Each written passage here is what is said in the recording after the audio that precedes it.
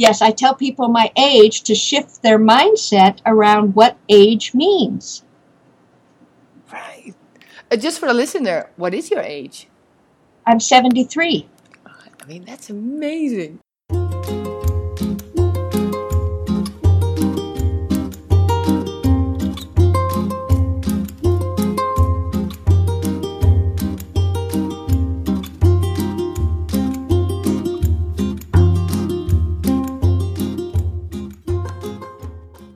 Hey everyone, this is episode 6 of the Ohana Improv podcast.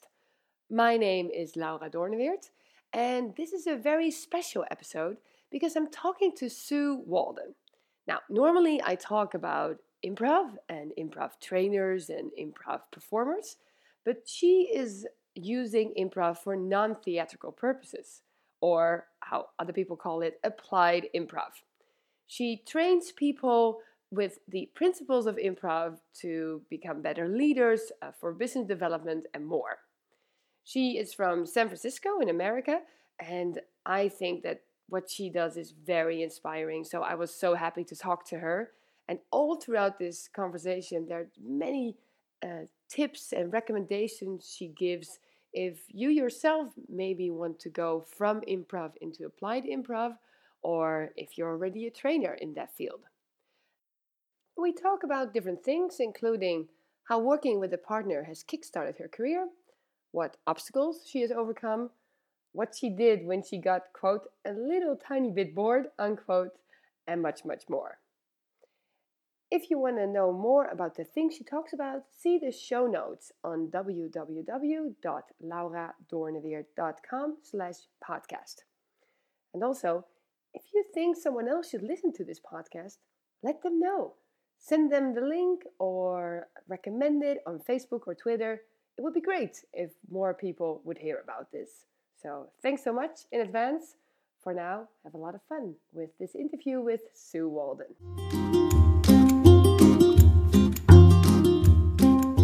All right. Well, Sue, welcome to this interview. Thank you. Delighted to be here. Yes, very. I always start with the same question because I think that's just a good question to start with, which is if someone asks you, what do you do? How do you typically answer that? I tell them I am a practitioner of applied improvisation, and I do professional development training. Right. And does that ring a bell with the people you talk to, or? The second part does, but the first part is a door opener. It invites people to ask more. So you and deliberately, then yes. And how do you explain it then? Because that's always a challenge to me too. Generally, I say I use the tools, the skills, and the principles from improvisation theater training for non-theatrical purposes, like team building, creativity, dealing with change. And how do your, let's say, customers or the people you work with, who are they? Who do you work with? It's all over the map. I've had about every single industry invite me in for something, from high tech, a lot of high tech people, Apple, Intel, Tandem, long gone, IBM. So a lot of high tech folks, as well as retail, toy stores, Mervyn's, the Gap, the Disney Channel, interesting other clients. A lot of social services have brought me in, people who are dealing with people in needs, a lot of those, mainly around not necessarily how do they do their job, but how do they work together better so that they can do their jobs, that type of thing. And some partner companies. Right, because I'm actually thinking maybe we should go back a little bit, because I think you started in improv for theater and then you went to applied. Correct. Can you describe a little bit how that went? You don't have to your entire history, but maybe a little bit how that, what you did first and what you did then. my whole career, and I put that in quotes, has been very organic. I have a degree in education, but because I had my kids right after I got out of school, I never got really into the school system except for 1 year, and that was enough to teach me not a good fit. So I did a lot of peripheral work around my kids' school, enrichment classes. And during that time, a friend of a friend brought my friend and I to San Francisco to an improv theater open workshop. And I had no idea what I was going to, except that we just did fun things together, this friend and I. We looked for opportunities to build our creativity. So this lady, her name was Candy. I consider her a guardian angel of mine. I met her that day and have never seen her again. And that workshop that afternoon was like somebody threw barn doors wide open. It was like the deep, real me went, this is it. This is what you need to be doing. And it changed my life.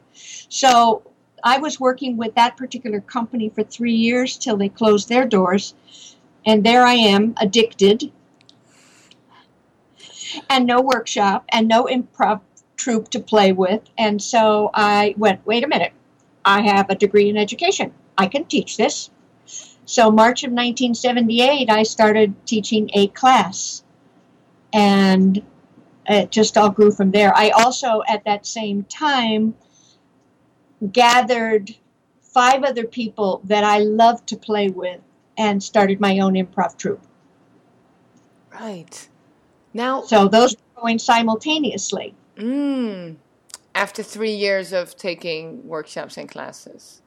And performing. After they only had 1 year curriculum.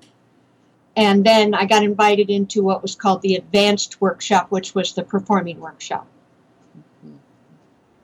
So, and then, built the skill as I went along.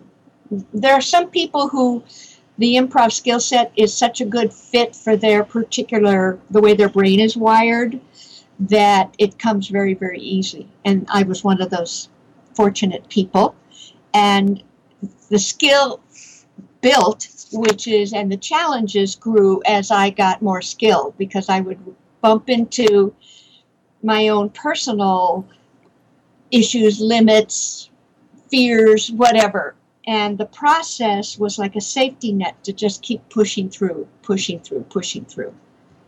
Oh, fantastic. So, so after 2 years of running my own workshop program and attracting a real variety of people, by the way, in my classes, I had a rule that you could talk about anything except your occupation. Oh, really? Yes. Because I learned in the very first year of my classes that can be a real detriment. I had a lady who was a producer, video producer. She did a lot of educational films. And all of a sudden, all the aspiring actors in the class started, instead of learning, they started auditioning for her. Right. And I thought, a person's occupation is really irrelevant to this process, so let's clear it out. And as a result of that, I really didn't have a sense of what my people did that were in my workshops. So I started surveying just a little bit about, for my information, of what kind of people were actually coming.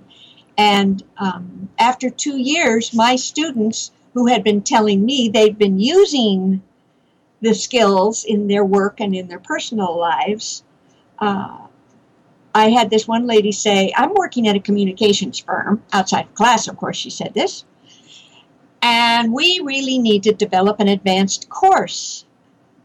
And my boss says that he thinks something around spontaneity would be good. Could you come in and talk to him about that?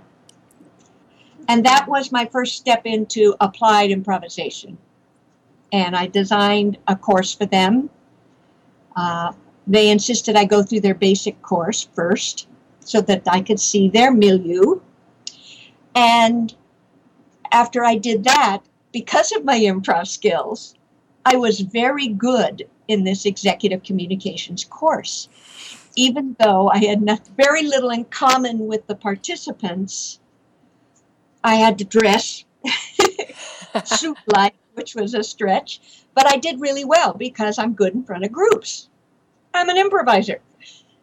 So they invited me to come in as a part-time person to assist in their regular program. So out of this exposure and this invitation to design an advanced course, I actually got a part-time gig that was really nice because I was just at the very beginning of working my improv workshops, and they weren't paying the bills yet. So this was very nice to get this other gig, and it was only maybe 4 days a month, which was great. It was very interesting. Go ahead. Yes, and this was, it means 3 years with this other group, and then you were doing this for 2 years, so it's only 5 years after you started. Exactly. Right. Exactly. And 2 years after I was on my own. Yes, and it was very helpful because it helped pay the bills and really give me good support. And I did that with them for 3 years. Now, the interesting thing is that while I was doing that, I was actually doing applied improvisation without knowing it, especially in the advanced course that I had to co-lead because I led all the exercises and activities. The thing that was interesting, which I realized someplace along that 3-year experience, is that I was using those skills in some really surprising ways. For example, my role was to lead a piece of the training and mainly to be the coach. So I sat in a room one-on-one with all these executives. Talk about getting exposure to a group of potential clients. Wow, yeah. And the improv skills gave me the awareness to really see on video what people were doing and what was the message it was sending. So I was very good at reading body language and listening to tone because, you know, when you're on stage improvising a scene, you have to do that to get the information that you need, right? Mm-hmm, mm-hmm. So I was very good at this video coaching, so good at it that they asked me to start training other people to be video coaches. Right. And all this was just kind of an evolution development of me observing how these skills applied. Mm-hmm. So when other students started inviting me in to work with their teams mainly, I was through this experience starting to develop a vocabulary of ways that these skills could be used. Yeah. So that was the very easy launch into it. Now, had I stayed solo, I would have been boxed in a certain way of working. However, I was fortunate enough to have this woman in my workshops who was as left brain as they come. She came from the banking industry, training in banks to tellers and bank people, who was there because her friend said, you know, you're not having enough fun in your life. So go take an improv class. You need to loosen up. So she came, and during that time with me, her bank got bought, and she was warned she was going to be laid off. So she had been hiring me to come in and work with her tellers and essentially hand-holding me through the design process from this filter, very different from my filter, which really was very needs-focused as opposed to improv-focused. And so what we did is she pushed me over to use the improv to meet needs. Then when she found out she was going to be laid off, she said, hey, do you want to create a partnership? I think we could create something really special out of this. Oh my, these are some opportunities in the very first start of the career you were doing. Yes, I think that was about maybe 5 years in that happened. It wasn't real early on because I had already started to make inroads in some places. Like Apple just really wanted an improv workshop because they wanted to loosen up their people and they wanted them to play together nice, things like that. But the minute she stepped into my life and we created this partnership, and she insisted we go to a consultant and actually hammer out an actual partnership agreement. Totally foreign from my way of thinking, that she insisted. And it was a good thing to do because we really learned a lot about each other. So were I to give some advice to people who have improv training and want to transition, I would say the ideal thing is to find a partner who's got that network in the professional development training world and who really knows how to talk client needs, how to ask those questions.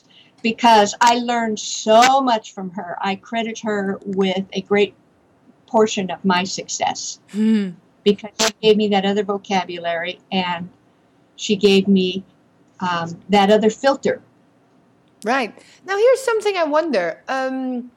Because I also have this dual thing of the improv and the business part. And what I found, because I was going from business, doing a business study to improv theater, is that the improv is, well, very simply said, it's the fun part. It's playing, it's energizing, it's the thing I can never get enough of. While the business part can be like very heady and difficult and focused on problems. And I wonder if you work together, I'm sure this is also particular to whatever person it is, but I wonder to what extent you found it hard to combine this fire and this joy with such a professional world. Well, it wasn't easy at the beginning. What made it work was she had been taking improv classes, so we had a common vocabulary. That foundation is crucial, and she valued what improv could bring, not just the fun of it, though she realized that the fun was actually a doorway to create more openness in people, that was its main thing, because there's a lot of fun ways to do training. There's a lot of people, like the guy who uses juggling and the people who use drumming. Those are all fun, and they have the same impact. So she saw that value, and she wanted the integration. And the common vocabulary is what saved us, because we would start to go head-to-head on something, on an approach to our design. We always design together. And then we both would say, well, let's just take a step back and yes-and this. Okay, what I like about what you're suggesting is, I would say to her, and then it helped smooth out, and we found what could work. Constantly, we were having to fall back on what I like about your idea is, that phrase, to get us in the yes-and mode. And like I said, it wasn't always easy, because, you couldn't have picked two people more opposite than her and I. The only really thing we had strongly in common is we were both female. Right. Also strongly in common. I like that part. You're very strongly a female. So, and you got to recall, she's also very left brain. So, she was two girls from a Jewish family on the East Coast. I'm 6 kids from a Methodist family on the West Coast. So we could just start there. Oh, God. Okay. And she's been working in the bank, and I've been working in improv theater. Yeah. Oh, but I love the part, where you say basically you're, this sounds such like cliche, but it's true. Like you're practicing what you preach to also, in the process, remember what you teach other people. Exactly. And that's what helped keep our partnership working. And as a result of that, her skill set and my skill set actually blended. So she ended up being more spontaneous and a better trainer and more engaging and using her humor more in her training. And I ended up much better at listening for client needs and being able to design and adapt to those. Instead of just looking to make this fun, I wanted the fun to really have a learning impact.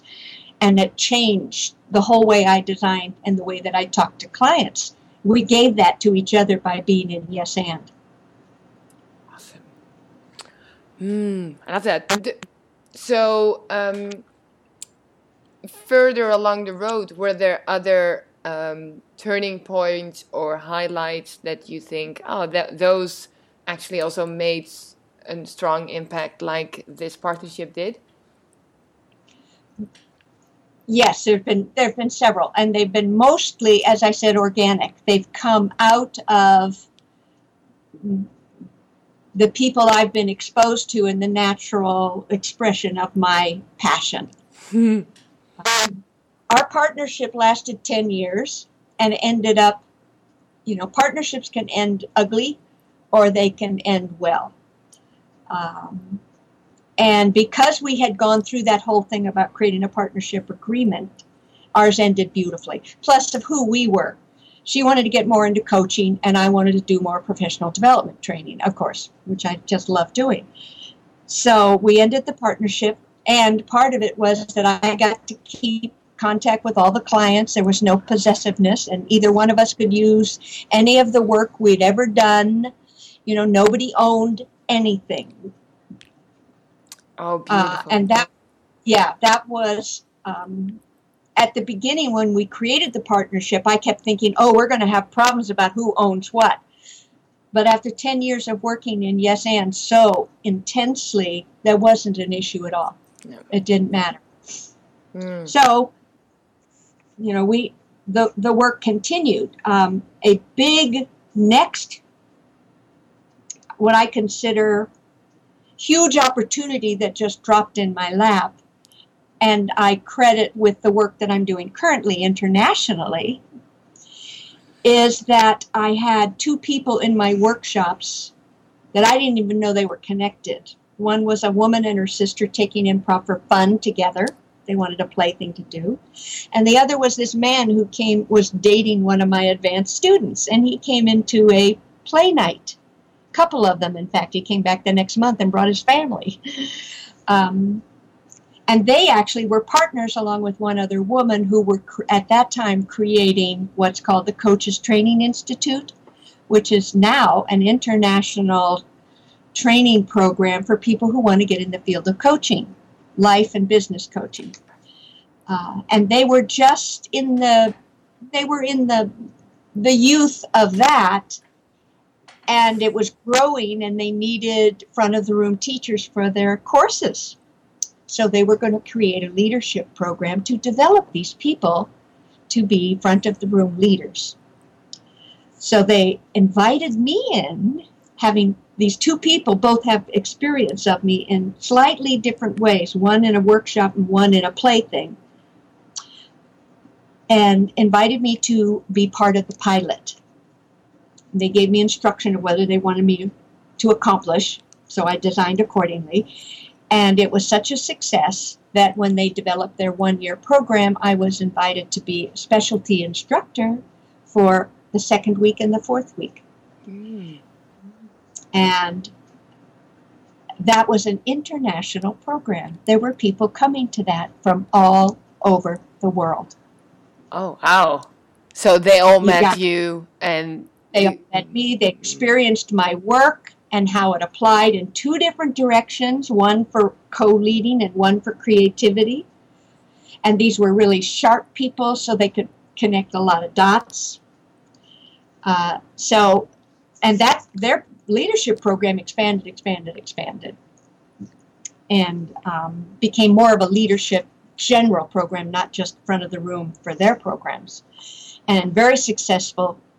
Filled all the time, expanded to Spain, and so they sent me to Spain, my first trip to Europe. And now, when was this? Just for timeline. That was 1999. Is when they started. So, I just realized there's a parallel in a 10-year cycle, because I had my partnership for 10 years. Yes. And lasted 10 years. Now, the program is still going on, but it got so successful, they wanted to bring all the specialty stuff in-house, so they bought me out. But I'll tell you, after 10 years of doing this and traveling to the East Coast and traveling to Europe for it, I thought, been here, done this. I'm getting a little tiny bit bored of it. And believe it or not, a week later, the CEO was the third partner. The CEO contacted me and said, we're getting so big, we really need to pull this in-house. We can't afford to pay to send you all over the world all the time. Can we talk about a buyout here? Wow. So, and I used one of my good rules of thumb, which I didn't just accept their offer. I said, let me think about it. Mm-hmm. This is one of the things I tell people at the beginning of applied improv when you're talking to clients. Never quote something right at the beginning. Say, let me work up a proposal on this. I'll get back to you in blah. So I went and then I talked with a friend who mentors me around stuff like this a lot, and he said, too low. Go back with this. And I recommend that you ask them to split it up over 3 years so you don't get a big tax hit on this big chunk of money. Is that perfect or what? Yes. And they accepted the increase that I asked for, and they accepted the 3-year break. Anyway, so that serendipitous timing of those two people coming and being in my workshops and they're developing their program, they created me as having an international network. So when I went to Spain to do their program, the first time I went, I was just, oh, wow, Europe, wow. I spent a week in London just because I had a stop over there just to walk around with Gaga face, Anyway, and then when I got home, I went, Sue, you saw London is full of improv groups. Why didn't you contact them and let them know a guest instructor, expert instructor was going to be around? Did they want to hire me? So my next trip, I did that. I contacted them all ahead of time, and there were 3 groups that said, yes, we would love to hire you. So I started thinking about other places I might go while I was there.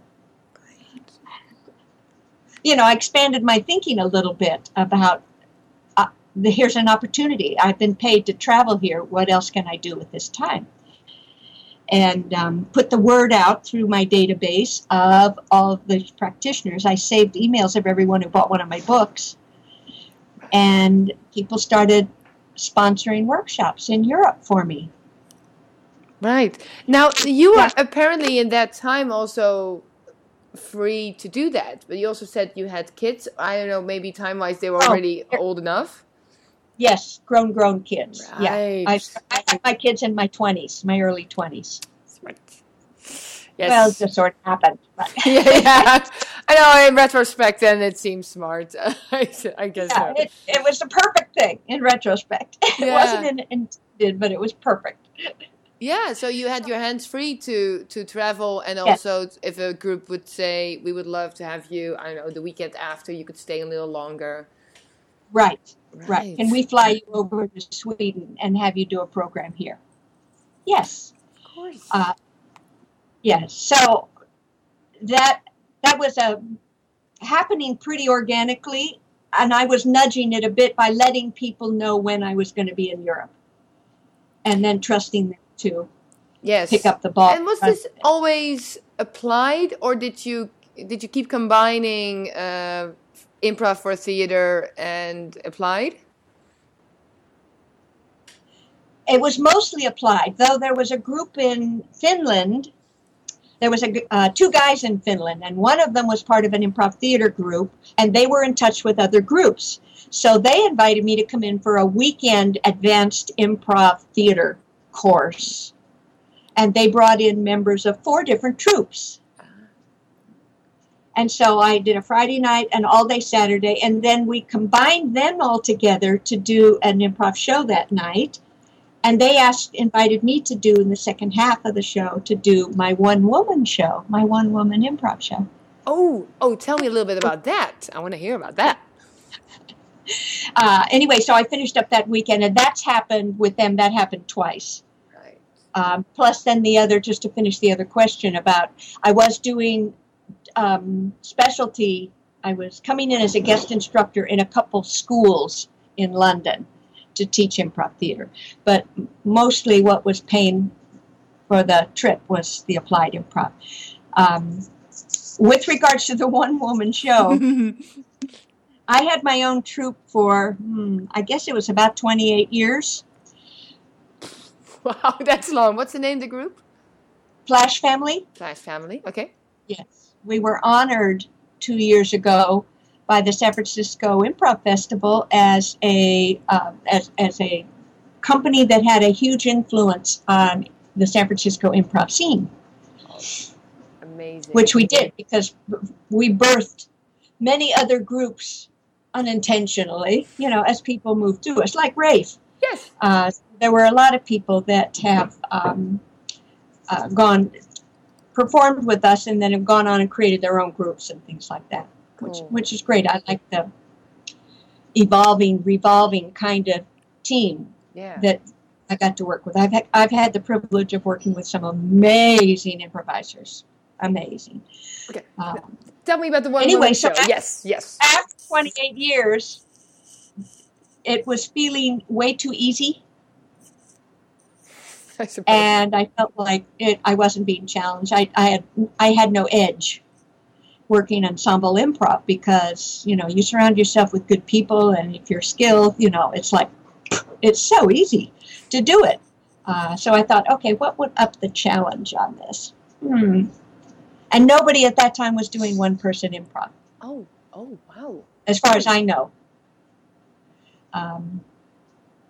One of the things about having a troupe that started in 1978 and lasted so long is just about everything we have seen other troupes going, no, we're doing this. We're doing a serial, we're doing a mystery. We're doing a Shakespeare. We're doing a musical, all this stuff. It's like, yeah, we did that. We did that back in 1980.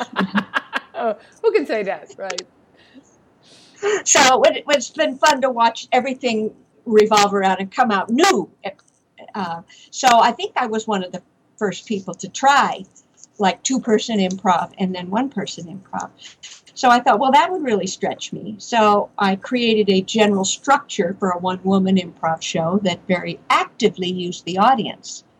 I called it Sue and Friends, and the friends were the people in the audience. So, and I loved involving the audience. It was always a favorite thing of mine.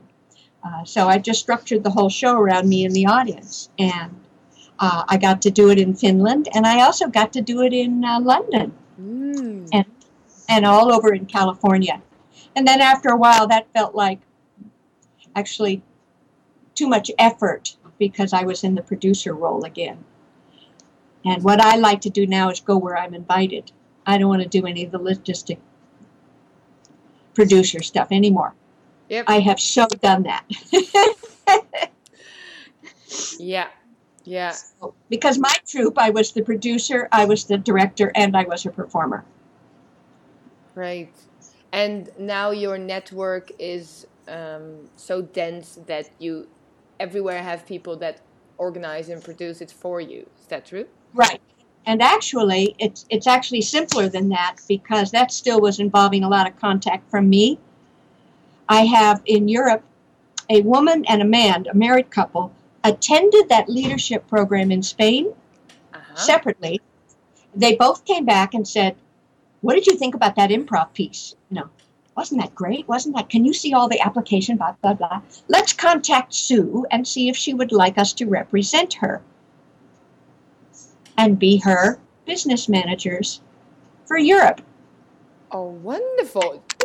And Middle East, because they had networks into the Middle East, Turkey and Israel too. So they contacted me and I said, yeah, let's talk about this. This sounds interesting. Sounds like exactly what I wanted. Which was somebody else to handle all the logistics and most of the marketing. I can't believe someone offered it. I think it's impressive enough if you find someone willing to do it for you, but then they offered it. Yes. Yeah. And so they have been, anytime anything comes up in Europe, I say contact Lydia and Arjan. and get it organized through them, get the dates right away so I can get them on my calendar. But they handle everything, all the logistics. They handle the billing. They handle everything. I can't have a bank account in Europe because I don't live there. So they handle everything. It's just beautiful. And they've become dear, dear friends. Yeah. So Arjan is working a whole lot right now. So he's kind of pulled into the background of that. But Lydia and I just work as partners on all this stuff. She also is very good at co-leading. And she has come up with some great ideas for new courses. Why don't you design a course, blah, blah, blah, blah, and I can sell it too, blah, blah, blah. Oh, I like that idea. Oh, lovely. Now, yeah. I'm getting all pumped of all of this positive energy, and then there's this little voice in the back of my head thinking, oh, come on, there were some bumps in the road. Could you tell me, or could you share one or two, those parts were hard? One of the biggest bumps was when I was just doing the improv theater workshops and performances and occasional corporate applied improv gigs. And my improv workshops at that point, we were still pretty much the only game in town. It was before BATS came in.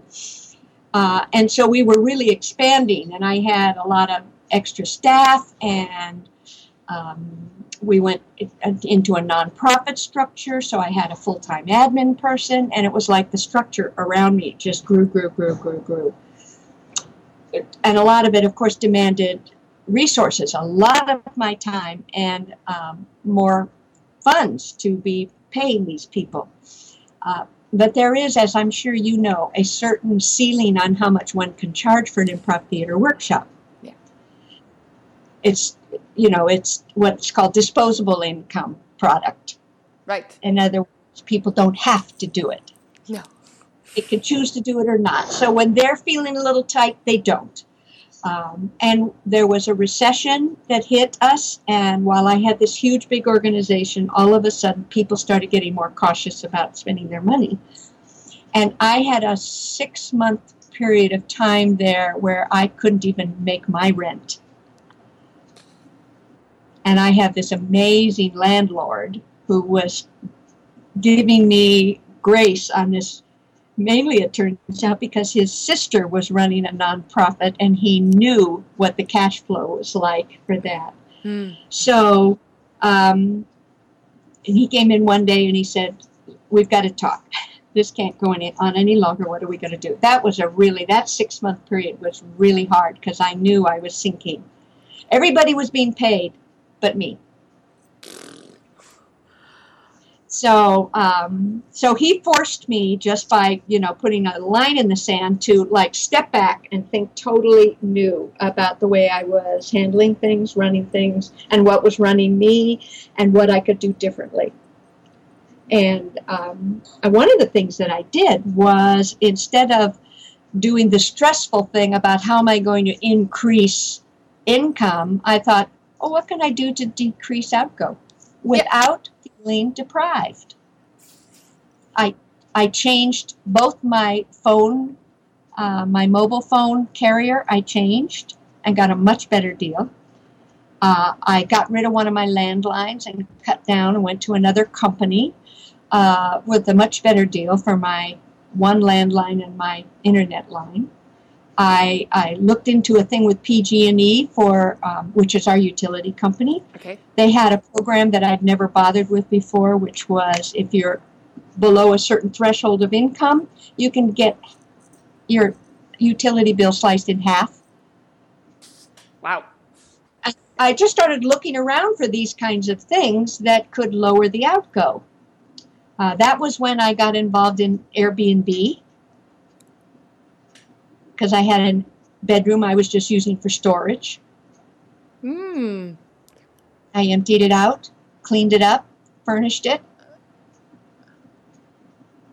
That took my rent way down. Yeah. So I got him paid off in 3 months. I got caught up in 3 months with just kind of shifting the way I was looking at everything, because the other way was stressful, especially because so much of marketing is out of your control. Yeah. And it also sounds like there were a lot of costs in that company. Yes, and I started trimming back on that a bit too. Yeah. Eventually, I realized that the overhead was burying me, and I just started trimming. During that time, I trimmed down to me and my personal assistant. Yes. Yeah. Especially because a lot of other things were starting to happen to take some things off my plate, like having support systems. Yeah. And somebody you need that wake up call to look fresh again in that. Right, and it's real easy to get stuck in viewing things a certain way, just because that's the way they've been, and a nudge like that, you really step back and look, because there's so many ways you can actually reduce your overhead without feeling deprived. And that was one of my commitments. I did not want to get into scarcity thinking. I wanted to just be sensible. Yes. Oh yeah, you're so right. And there are ways to do it. And most people don't want to talk about that outside, but I was telling everybody about it. In fact, a lady, I was going up in Portland to do a program for the Portland AIN group, Applied Improv Network group. And she said, while you're up here, can we collaborate on a program for seniors about how to handle their finances? And you could do the part about changing your view and tell them your story and lead them through some exercises to get their mind more flexible. So we co-created, she's a coach on money. She's a money coach, essentially. We co-created this really cool course. I love that theme for Applied Improv. Yeah. So I helped get their minds looser, and then I told them my story about how the areas that I was able to easily lower the overhead and reduce my stress. Yeah. Mm-hmm. Yeah. So you know what comes of things. Yeah. Yeah, and I think also the talking about money is maybe, when I was studying business, then there was no problem talk about money. But then in anything, I don't know, theater, improv, cultural, money is a dirty subject. Exactly. And as a result of that, we really get stuck in our paradigms around money. And most of them are emotional instead of, factual or mathematic. Yes. Because money is just a thing. It's all the emotion we attach to it that makes it such a mess. So, and it was interesting to watch how people were surprised at how I was talking about that whole money thing. And I did it purposefully just to show a different way of being around money. I do the same thing with my age. Oh, really? I tell people my age to shift their mindset around what age means. Right. Just for the listener, what is your age? I'm 73. That's amazing. Sorry, that's... People are shocked by that, yes. Yes, it's... I knew, but then again, it shifts my perspective on what 73-year-olds can do. Right. I have a daughter-in-law whose culture in Vietnam is when you're 40-year-old. Oh, you are old. You retire by then because you're too old to work. So when she came here and was saying, 40, old, and I said,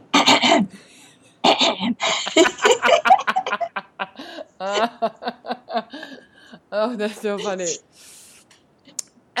When you're talking about what you do, I'm hearing that you're being very confident, and also what you do well. You know how your brain works, and also why you should do what you should be doing.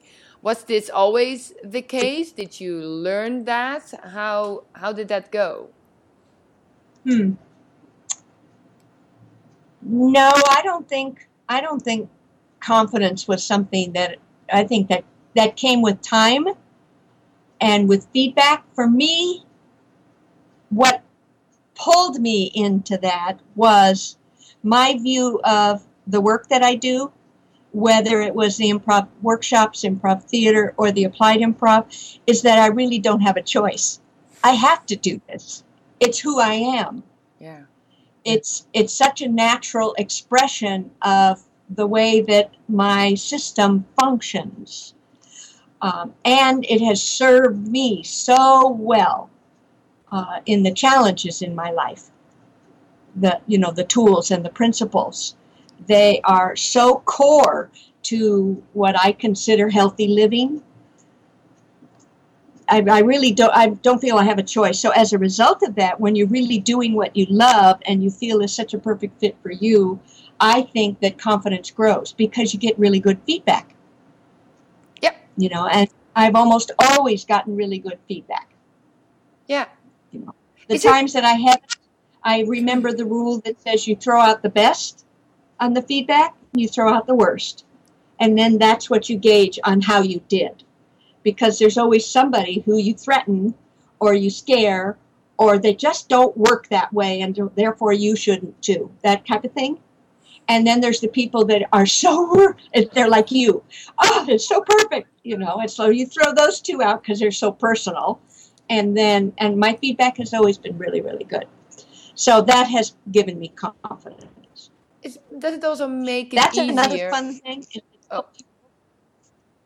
I was going to say another fun thing is talk about your finances, talk about your age. Tell people what you're good at. I've had people in my workshops do that, and it's amazing how uncomfortable it makes people. I have as a tease, I have when people are standing in groups, and what is it you do? I'm a professional development trainer. I use the principles, tools, and skills of improv theater, and I'm very good at it.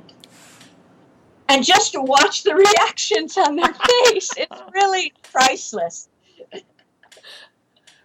Oh, yeah, that's a great way to start. Yeah, I don't do it. It's like a statement of fact. Yeah. I'm very good at this, so, and then sometimes I'll say, so, what do you do and what are you really good at, Awesome.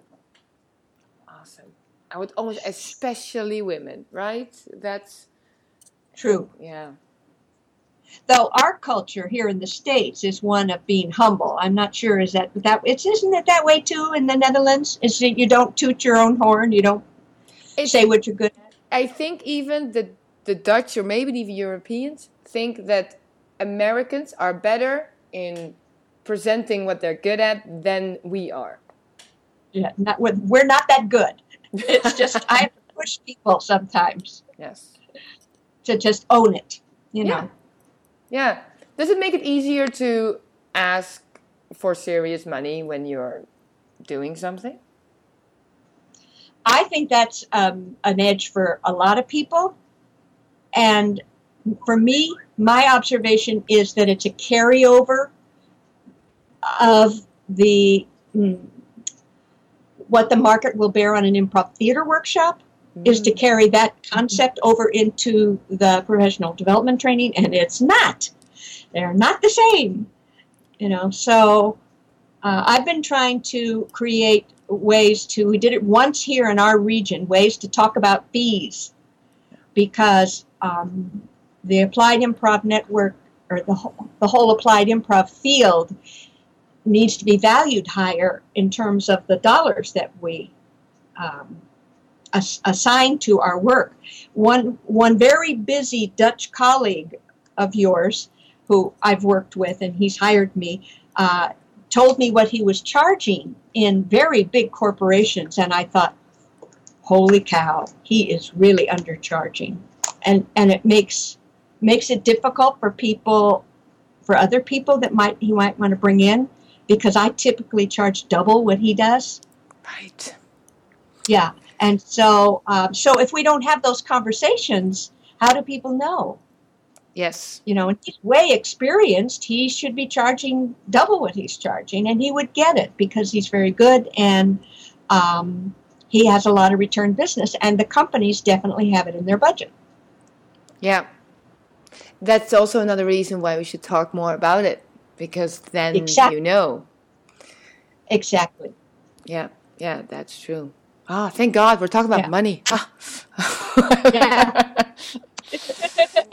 There's a real wake up for me was there's a group here in the States that are very highly regarded in the applied improv world, very creative, and they're doing really well.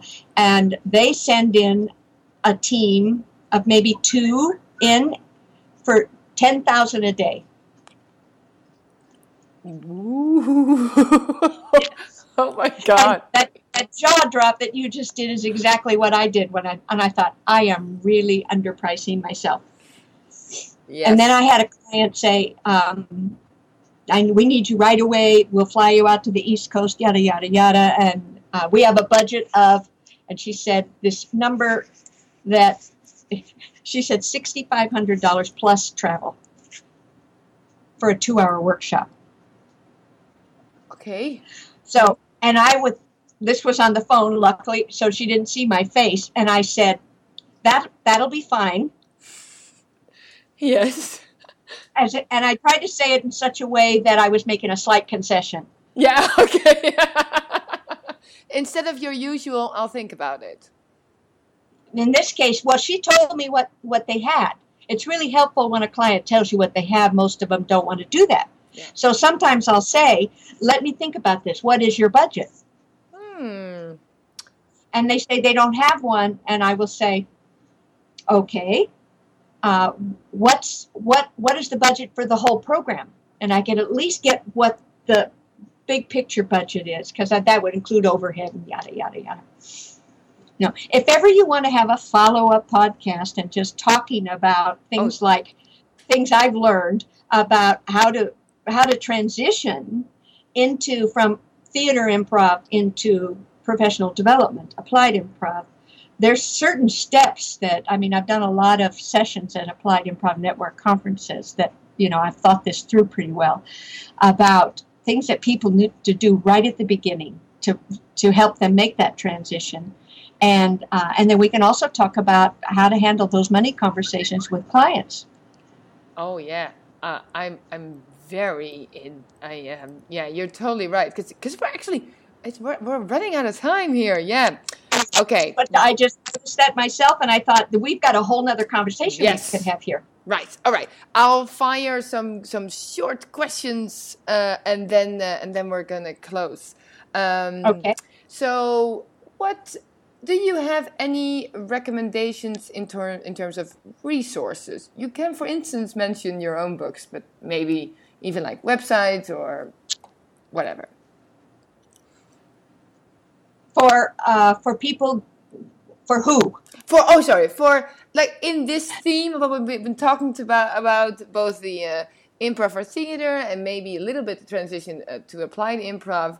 So, considering what we talked about, are there some nice resources you can recommend? Yes, there are. There's several. And I can send a list of those if you want to include them as an attachment to the podcast. Yes, I have show notes. They can all be in there. Yes. Yes. Okay, great. And one thing, definitely, I have 2 books. One is the Dutch guys and the Belgian guy that wrote Yes and Your Business. Mm-hmm. Great book. The whole front part of it is a really nice discussion of application. And I have written a special edition of it by adding a whole big section on Yes and Your Mental Agility. So the special edition is really good. Patrick Short wrote one special edition with a big section on customer service if people are interested. So that Yes and Your Business book and its special editions is really good, very applicable. Paul Z. Jackson's books, he's got a lot that talk both about training as well as just good activities to be used. My book on working with groups to enhance relationships is filled with exercises that are focused on communication, on working together, collaboration, that kind of thing. Also, I have created an online course of how to design. And one of the challenges for improv theater people is to realize that designing for applied improv is slightly different. And I take people through the whole way to do that step by step. It's playful, it's bright and colorful, and it works. I can send you the website for that because you can go in and see the introduction as a free peek. Also, because I think that many applied improvisers get trained or even think a lot about that design process. Right. I mentioned it because it's excellent for people in transition, but applied improvisers have really benefited from it too. Yeah. Because it asks all the questions you need to be asking rather than just leaping in, and makes you look at structure in a fresh way and how to create structure. As well as, I have one woman who says ever since she started using my method, her workshops end on time. Oh, there's so much. It's so good to hear that, because then it's... Yes. And I always thought, I just have a really good sense of time. It's my design process that helps with that. There's one called Everything's an Offer, which is, I think, Boynton. Anyway, that's on my list. But I do have a whole list. I call it Resources for Improvisation and Creativity, and many of them work for applied improv. Brilliant. Oh, you're so organized. I love it. Great. Yes, that's something else that we would talk about on that follow-up podcast. Yes. Is how to get organized. Yes. Why keep reinventing the wheel every time you do a program? You don't have to start from scratch except the first time. Yes. Well, that might be a great closing statement for this podcast. Okay. Starting from scratch. Great. You don't need to do that. I will include all the links you'll send me. Where can people find you if they want to know more about you? Sue at improvworks, that's plural, .org. Great. And that's also your website, improvworks.org. Yes, it is. They can check you out. All right. Thank you so much, Sue. This was great. I'll see you in the second episode of this talk sometime soon. Yes, you will. And in the fall when I come over to Netherlands and visit. Great. All right. Thank you. Have a wonderful day there in San Francisco.